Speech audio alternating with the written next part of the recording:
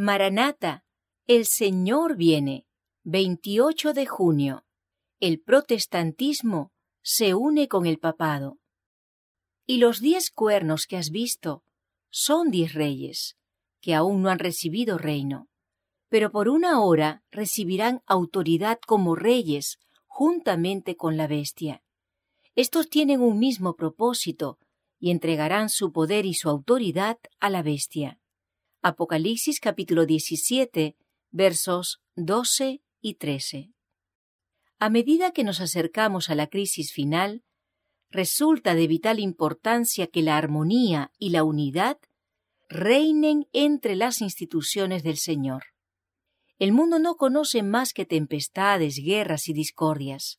Sin embargo, las gentes se unirán bajo una misma dirección, la de la potencia papal, para oponerse a Dios en la persona de sus testigos. ¿Qué entidad le entrega su reino a este poder?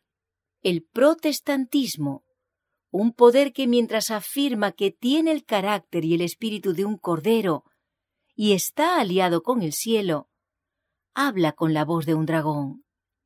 Está movido por un poder que procede de abajo. Estos tienen un mismo propósito. Habrá un vínculo universal de unión, una gran armonía, una alianza de las fuerzas de Satanás, y entregarán su poder y su autoridad a la bestia. Así se manifiesta el mismo poder arbitrario y opresivo contra la libertad religiosa, la libertad de adorar a Dios conforme a los dictados de la conciencia, como lo hizo antes el papado, cuando persiguió a los que se atrevían a no conformarse con los ritos y las ceremonias religiosas del romanismo. En la lucha que se librará en los últimos días, estarán unidos en oposición al pueblo de Dios todos los poderes corruptos que se han apartado de la lealtad a la ley de Jehová.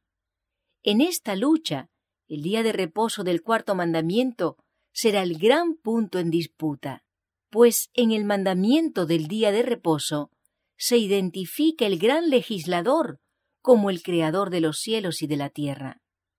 Merced a los 2 errores capitales, el de la inmortalidad del alma y el de la santidad del domingo, Satanás prenderá a los hombres en sus redes.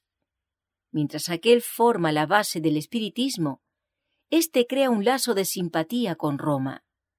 Los protestantes de los Estados Unidos serán los primeros en tender las manos a través de un doble abismo al espiritismo y al poder romano. Y bajo la influencia de esta triple alianza, ese país marchará en las huellas de Roma, pisoteando los derechos de la conciencia.